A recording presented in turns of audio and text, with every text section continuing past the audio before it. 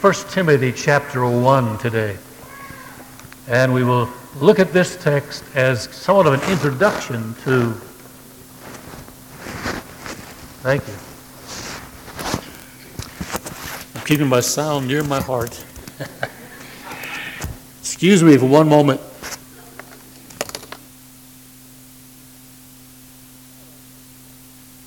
Now that I got it together, thank you, Pastor. I appreciate that. I wondered why I was muffling today. This is an introduction to really what I want to share with you from Matthew 18. During the reading this past week, that's where we've been together. And the title of this thought is A Plea for Patience. A Plea for Patience. I want you to pay particular attention to this. Before I start, this is something new that you can just begin to do. Thanks to Pastor Jenkins, we will now have 4 messages at a time on our website. So if you happen to miss a Sunday, or you know of someone who can't be in church, they can just log on, maog.org, and there's a spot where they can click on and in real time listen to 4 messages. We will drop off the oldest one and add the newest one. So if you're not able to be here, you know someone not able to be here, they can still hear the word. Do you have it? 1 Timothy 1? 1 Timothy 1, beginning at verse 12. There's a flavor to this today that I want to begin with since it's Thanksgiving week. A statement that the apostle makes about 5 times in Scripture. He's inspired by the Holy Spirit to give his personal testimony. And so I want us to hear a personal testimony from the apostle today. And it begins that way. I thank Christ Jesus our Lord, who has given me strength, that he considered me faithful, appointing me to his service, even though I was once a blasphemer, a persecutor, a violent man. I was shown mercy because I acted in ignorance and in unbelief. The grace of our Lord was poured on me abundantly, along with the faith and love that are in Christ Jesus. Here is a trustworthy saying that deserves full acceptance. Christ Jesus came into the world to save sinners, of whom I am the worst. But for those, the very same reason I was shown mercy, so that in me, the worst of sinners, Christ Jesus, notice this, might display his unlimited patience as an example of those who would believe on him and receive eternal life. If you want to make notes of this, let me give you the references where he gives his personal testimony in great detail. Acts chapter 9, the first 22 verses. Acts 22, the first 21 verses. Acts 26, verses 9 through 18. And 1 Corinthians 15. He gives great detail. He just kind of gives them a headline here. But in detail, he shares his personal testimony. The statement that he makes in this particular testimony is that God has given him abundant blessing and grace and has showed him unlimited patience, displaying in his life unlimited patience. I want to make this statement to begin with today, and that on this Thanksgiving Sunday or Thanksgiving week, the one thing that I believe ought to inspire appreciation in every one of our hearts is his unlimited patience with us. I don't know about you, but I am so grateful for God's patience in my life. And in looking at this man, we know as the Apostle Paul, at that point in time, Saul of Tarsus, and he was breathing out threatening and slaughter and was a persecutor. It says that he was violent, arresting and putting people to death. Let me just read a little bit more of the detail from chapter 26 of the book of Acts. You'll get the picture clear. I too was convinced that I ought to do all that was possible to oppose the name of Jesus of Nazareth, and that in just what I did in Jerusalem on the authority of the chief priests and many of the saints in prison, and when they were put to death, I cast my vote against them. Many a time I went from one synagogue to another to have them punished. And I tried to force them to blaspheme. In my obsession against them, I went to foreign cities to persecute them. The rest of the chapter talks about how God changed his life. But this is what he used to be before Christ transformed his life. He said, I'm thankful for his unlimited patience in my life. I was a persecutor. I sought through physical power, political power, to abuse to the limit these people who profess that Jesus Christ was the Messiah and that he rose from the dead. I was a blasphemer, denying the deity of Christ, forcing people, if I could, to deny who Jesus truly was. Injurious, violent, threatening, intimidating, imprisoning, and putting to death these people who embraced faith in the Lord Jesus Christ. Though a very brilliant man, I see some tremendous contrast in his testimony. Perhaps the most educated, had been given the greatest advantage to sit at the feet of the greatest teacher named Gamaliel, and the highest possible education afforded to a Jewish man at his day, brilliant man. And yet he said, I was ignorant. The contrast between all of his education and mental brilliance, he said, I did this in ignorance. Schooled in so much and very religious, very, very zealous in what he believed. But he said, I was, rather than a spiritual man, I was the worst of sinners. God has shown me myself, my sin. And I'm grateful for his unlimited patience with me. Would you join me this morning and say, thank you, Lord, for your patience in my life? In working with me, with dealing with me, with drawing me, with witnessing to me, until finally I saw my sin and myself and the need of a Savior, and I came to Christ and he transformed my life. I thank you, Lord, for your unlimited patience in my life. But I want to go a step further and say I'm glad not just for his patience before I came to Christ, but can I say to you, I'm very grateful for his patience since I've come to Christ. I have not been perfect since I have come to believe in Jesus Christ. And he has dealt with me in kindness. He has dealt with me with great and infinite kind of patience. Aren't you glad he does not come down with a heavy hand and with a fist to crush us because we have failed or made mistakes? But in his loving cords, he draws us to himself. And he tenderly chastens us and brings us to a place where we see our need and confess our sin. He's faithful. He's faithful to forgive us and to cleanse us. Aren't you glad for his patience? As we plea for patience today, Lord, and he turned this man from a persecutor to a preacher, from a man who was a murderer to a minister. And we focus some attention today on the grace and mercy of our God. Let me give you a trivia question. What would you say is the most popular song that was recorded by more people on more labels than any other song?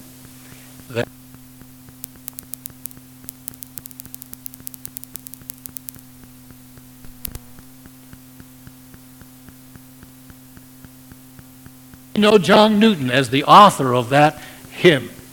He wrote 6 verses, not 4. We have 4 in our hymn book, but there were 6 verses that he penned. And when he first wrote this song, it had a different title. It was Faith's Review and Expectation. It was not until sometime later that the term Amazing Grace was the title given to it. John Newton had a horrible history, a past similar to the man that wrote 1 Timothy chapter 1. A slave trader. He had signed on to a slave ship, made many trips to Africa, and would steal human beings and place them on a ship. And they were shackled and shelved in shelves Several hundred of them, about a third of them, would die between Africa and America. And many others of them would become violently ill during the trip. And it was a horrible, horrible time in our history. He was a vital part of slave trading in America. His testimony is that on one of the trips, coming back from Africa, there was a violent storm which he was thrown overboard and should have drowned except for the hand of God that spared his life. And out of that, he came to faith in Jesus Christ and embraced him as his personal Savior. We might just kind of jump to the conclusion that from that point of conversion, he just sat down and wrote the words, "Amazing grace, how sweet the sound that saved a wretch like me. I once was lost, but now am found, was blind, but now I see." It might interest you to know that it was about 25 years later that he wrote that number. During that time, he continued the slave trading. In fact, he got his own ship, became a captain of a slave trading ship. Made many voyages to Africa and back again to South Carolina. He says that during those trips, he would sit in his cabin and study the Latin Bible. He did Bible studies and gave Bible studies to his crew. Sunday was a special day that the whole crew had to stop what they were doing, and they had church services on a ship that was carrying human beings for slavery. When he got back to Charleston, South Carolina, he went to church, he sang the hymns, he sat under the sermons, and yet continued to do what he had been doing until he began to have seizures, and that medical problem prohibited him from continuing to do what he had done. And during that time, the blindness that he had had to his own personal problems and sins vanished. And as Pastor was talking about physical blindness today, you know what? I believe there's a blindness that can exist in this room this morning that is far more devastating than physical blindness. Fanny Crosby was blind, but she saw. she saw. There was hymns that she wrote with spiritual insight.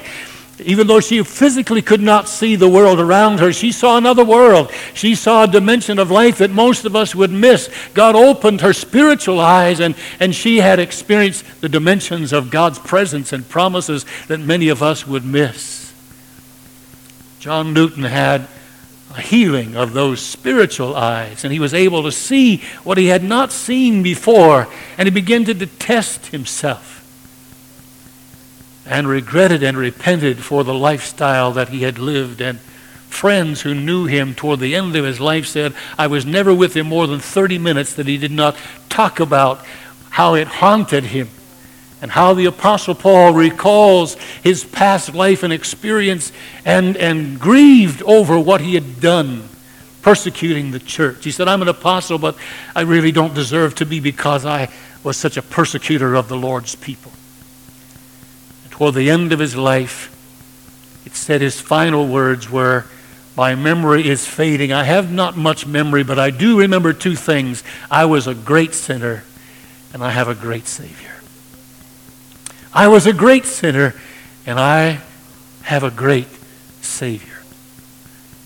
You know, you've seen the bumper sticker, so have I. Be patient with me. God's not finished with me yet. And I believe that there's probably blind spots in all of us in this room today.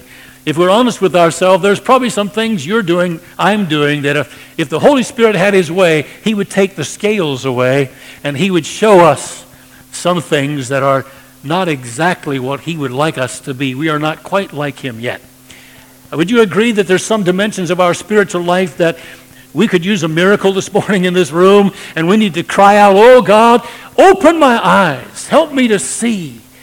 Amazing grace, how sweet the sound. I once was blind, but now I see. This kind of challenges me this morning to say, Lord, I'm interested. This Thanksgiving, I would appreciate the Holy Spirit quickening my sight to see myself, to see whatever sin, so that I could find through the cross of Jesus Christ the complete cleansing and removal of what I might be blind about.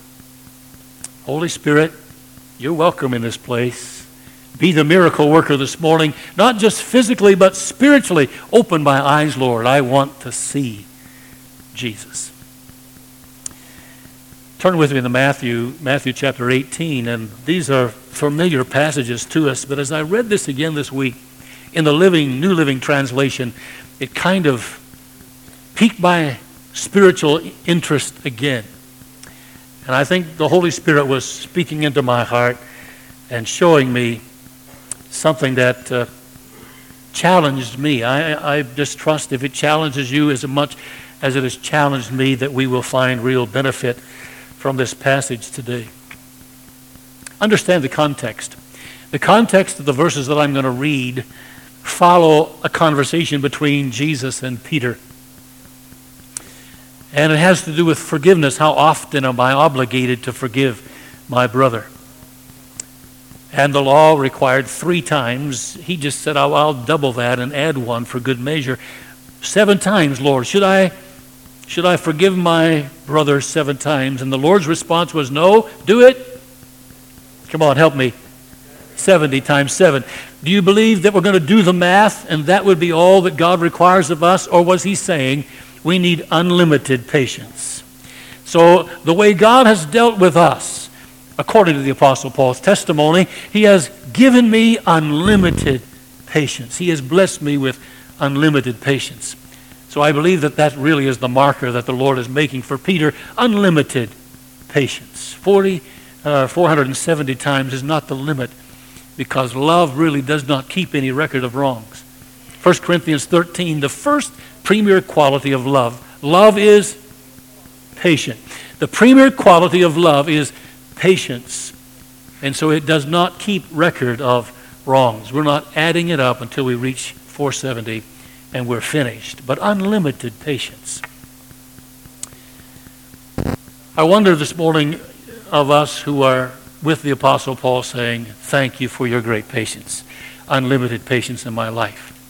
I wonder if we have the same measure back to the people who offend us and say, I offer you in the same measure that I have received unlimited patience. Forgive us our debts. How? As we forgive those who are our debtors. Let's look at the text. Let's look at these few verses together from Matthew 18. And we're going to see him first as a debtor, and then as a creditor, and thirdly as a prisoner.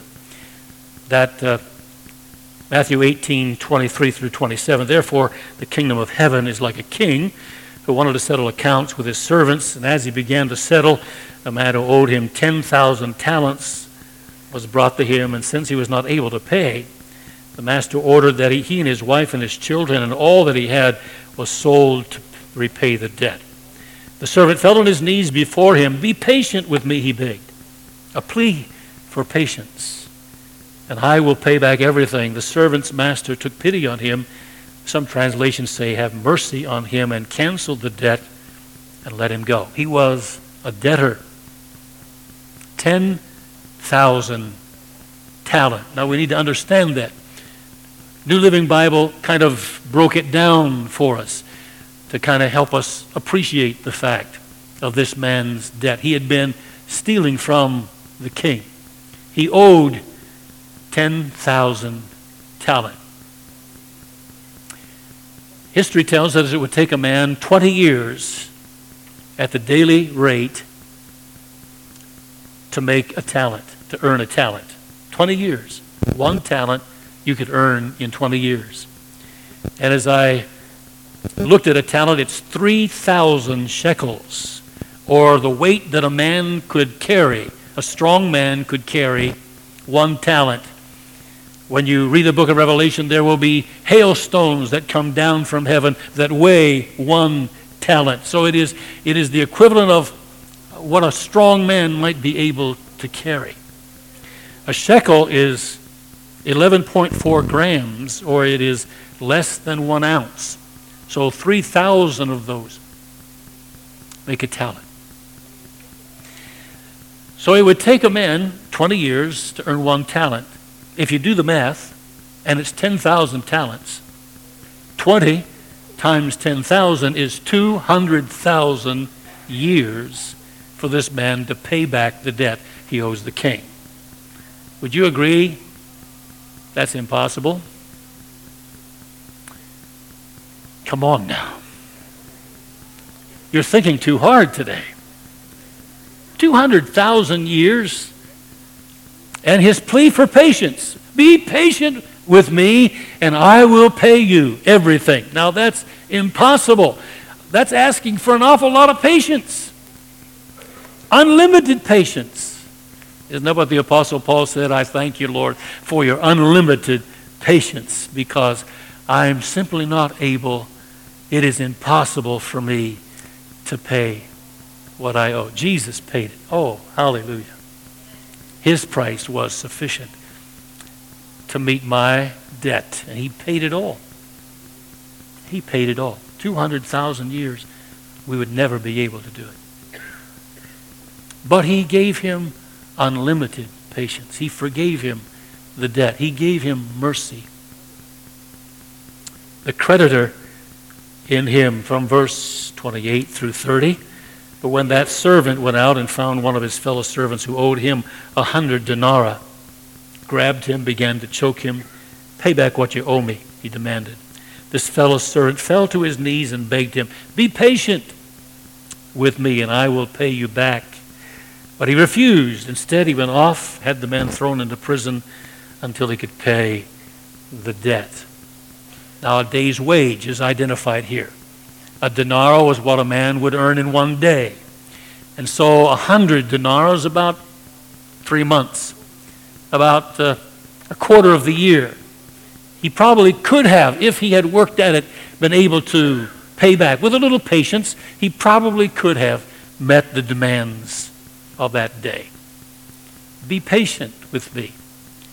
But instead of giving back what he had freely received, he held him responsible for his unpaid debt, put him in prison. Now look at the rest. The rest of the chapter from verse 31 to 33. And the other servants saw what happened, greatly distressed, went and told their master everything that had happened. The master called the servant in. You wicked servant, he said, I canceled all that debt of yours because you begged me. Shouldn't you have had mercy on your fellow servant just as I have had on you? Mercy. He had been shown mercy. He said, but since you have opted for judgment, then we will deal in judgment. We worked together, you and I, on the premise of mercy. You worked with your fellow man on the premise of justice. So since you have chosen to operate your life under justice system, then we will reverse our decision of mercy and you will also be dealt with in justice. Wow. We who are grateful this morning for his unlimited patience to us must return in kind unlimited patience with others. Whew. Is that tough or what? Would you agree with me that that's almost impossible for the natural man to accomplish? But I don't think he would ask us to do anything that we would not be able to do if we depend on him for his help. If he would give us the sufficiency to be able to do. I don't think he's ever going to expect us to do anything that he would not equip us to do. So the challenge to my heart this morning is, Lord, I'm so glad you've been so patient with me. Help me to return the same kind of unlimited patience with people who we find conflict with. Jot this down, Ephesians 4:32, be kind, compassionate to one another, forgiving each other, just as in Christ God forgave you. Just as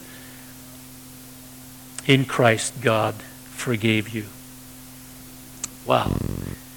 Freely we have received, how?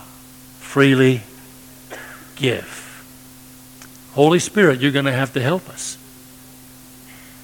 Naturally, we're not going to be able to do what we know is required of us to do. But with your help, Lord, all things become possible. Now, we like to quote that when it comes to God supplying our financial needs and God supplying our physical needs. But how many know that all things are possible spiritually? How many know that statement also involves what God requires of me spiritually in my life? If He's asking me to do seemingly impossible things in releasing people who have hurt me, then I have to say, I believe God is the God of miracles, and if He can do it physically and financially, He can do it spiritually. He can help me to live in that dimension that I would never be able to live in. He's able to give me legs spiritually to walk, eyes spiritually to see, ears spiritually to hear, hands spiritually to accomplish whatever it is He wants me to do. He's the God of miracles. Can't get over it, Pastor. I just can't heal from this. Oh, listen, if He can heal cancer, He can heal a broken heart. If He can heal, if he can heal tuberculosis, He can heal those wounds that run deep in our spirit. He's able. He's the healer in the house this morning. God's here. He can help us forgive. He will help us to forgive. Freely, we've received it from Him, and we can freely return it back to Him as well. Larry Crabb says, conflict is inevitable, combat is optional. And he makes a statement about conflict, that it's neither good nor bad. Conflict is neither good nor bad. It's what we do with conflict that determines the outcome. I'm going to read this to you, and I quote, the difference between spiritual and unscriptural community is not whether conflict exists, but rather in our attitude toward it and our approach to handling it. When conflict is seen as an opportunity to draw more fully on the spiritual resources of God, we have the makings of spiritual community. In other words, it is how we handle conflict that determines the level of our spiritual maturity. Wow. It's how we handle conflict that determines the level of our spiritual maturity. It is inevitable, church. It is inevitable. If the people that you work with and live with and worship with, it is inevitable. We are going to get in each other's way. It is impossible to live this life without experiencing conflict. And it is important for us to know God has a plan. He's building a man. God has a plan. He's building a man. And even thorns have been designed by the Creator for some particular purposes. And we're going to experience those times in our lives. It's neither good nor bad, depending on how we view it, how we handle it, what it does in us and for us. I believe we can emerge from those times wiser and stronger and more like Christ than we were before the experience happened. Or it can cause us to withdraw and become bitter and become angry, and we can become depressed, lose our peace, lose our joy. You know what? I believe that God is here this morning. He can bring healing to our heart. He can restore. We have been called to a ministry of reconciliation. You know what? I don't believe that anyone is beyond the ability of God to reach out and reclaim. There were no two people more distant than Jehovah, who was holy, and Saul of Tarsus, who was persecuting him. But God brought those two entities together and made him a missionary and an apostle that wrote about a third of the New Testament. There weren't too many people more separated than John Newton and Jehovah. But he was able to bridge the gap and bring them into unity and harmony. You know what? If he can do that with Paul and John Newton, he can bring it with husbands and wives. He can bring it with parents and children. He can bring it between other members of the family of God. I believe God is able. He has given us the ministry of reconciliation. He is able to save to the uttermost. Do you believe that? He can bring restoration, reconciliation. There's no one beyond the reach of the arm of God. I believe in miracles.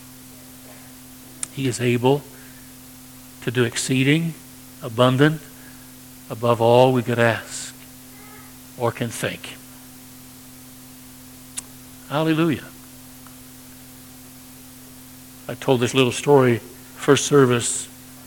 Two people were having a conflict they couldn't really resolve, and so there was a wise man in the city, and one man went to him and poured out his story to him, and when he was finished, he said to him, "You are absolutely right."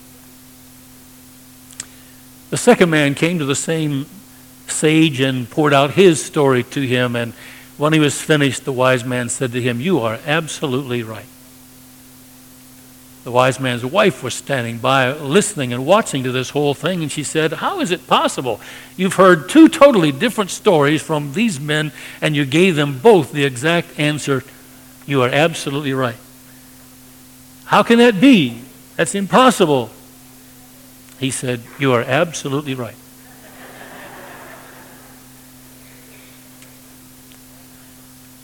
How many know that there's always three sides to any story? My side, your side, and the truth. Somewhere in between. All of us have a bias. All of us see the facts through our own lens, and we are convinced that the way we see it is the way it is. But I just believe that there's truth in both stories. There's some areas of that story that there's absolute truth in, but it is not the whole truth. And God, I believe, who is the truth, has a way of helping us merge those areas of truth together. In areas of conflict, let me just give you some help seeking to restore the conflict. Do not look to assign blame. There is a tendency to accuse and excuse others and excuse ourselves. That's one of the traits that human nature forces upon us. Make observations, not accusations. Get the facts. Allow the other person to respond. Keep your ears open and your mouth shut. Usually we have it the other way around. We're not listening, we're not hearing, but we're telling, we're saying. The opposite is true. Keep your ears open and your mouth shut. Promote resolution. The point is not to fight and to win, not to prove who is right and who's wrong, but to restore to health. Not fight to win, not to prove who's right, but restore the relationship. How many agree that'll take spiritual maturity to do that? It'll take the help of the Holy Spirit to accomplish that. But He is always present if we make ourselves reaching out for the resources available to us. He's there. There's a healer in the house. Thank you, Lord. Thank you, Lord, for your unlimited patience to me. I am so glad. Before Christ and after Christ. Oh, I am so glad for your unlimited patience in my life.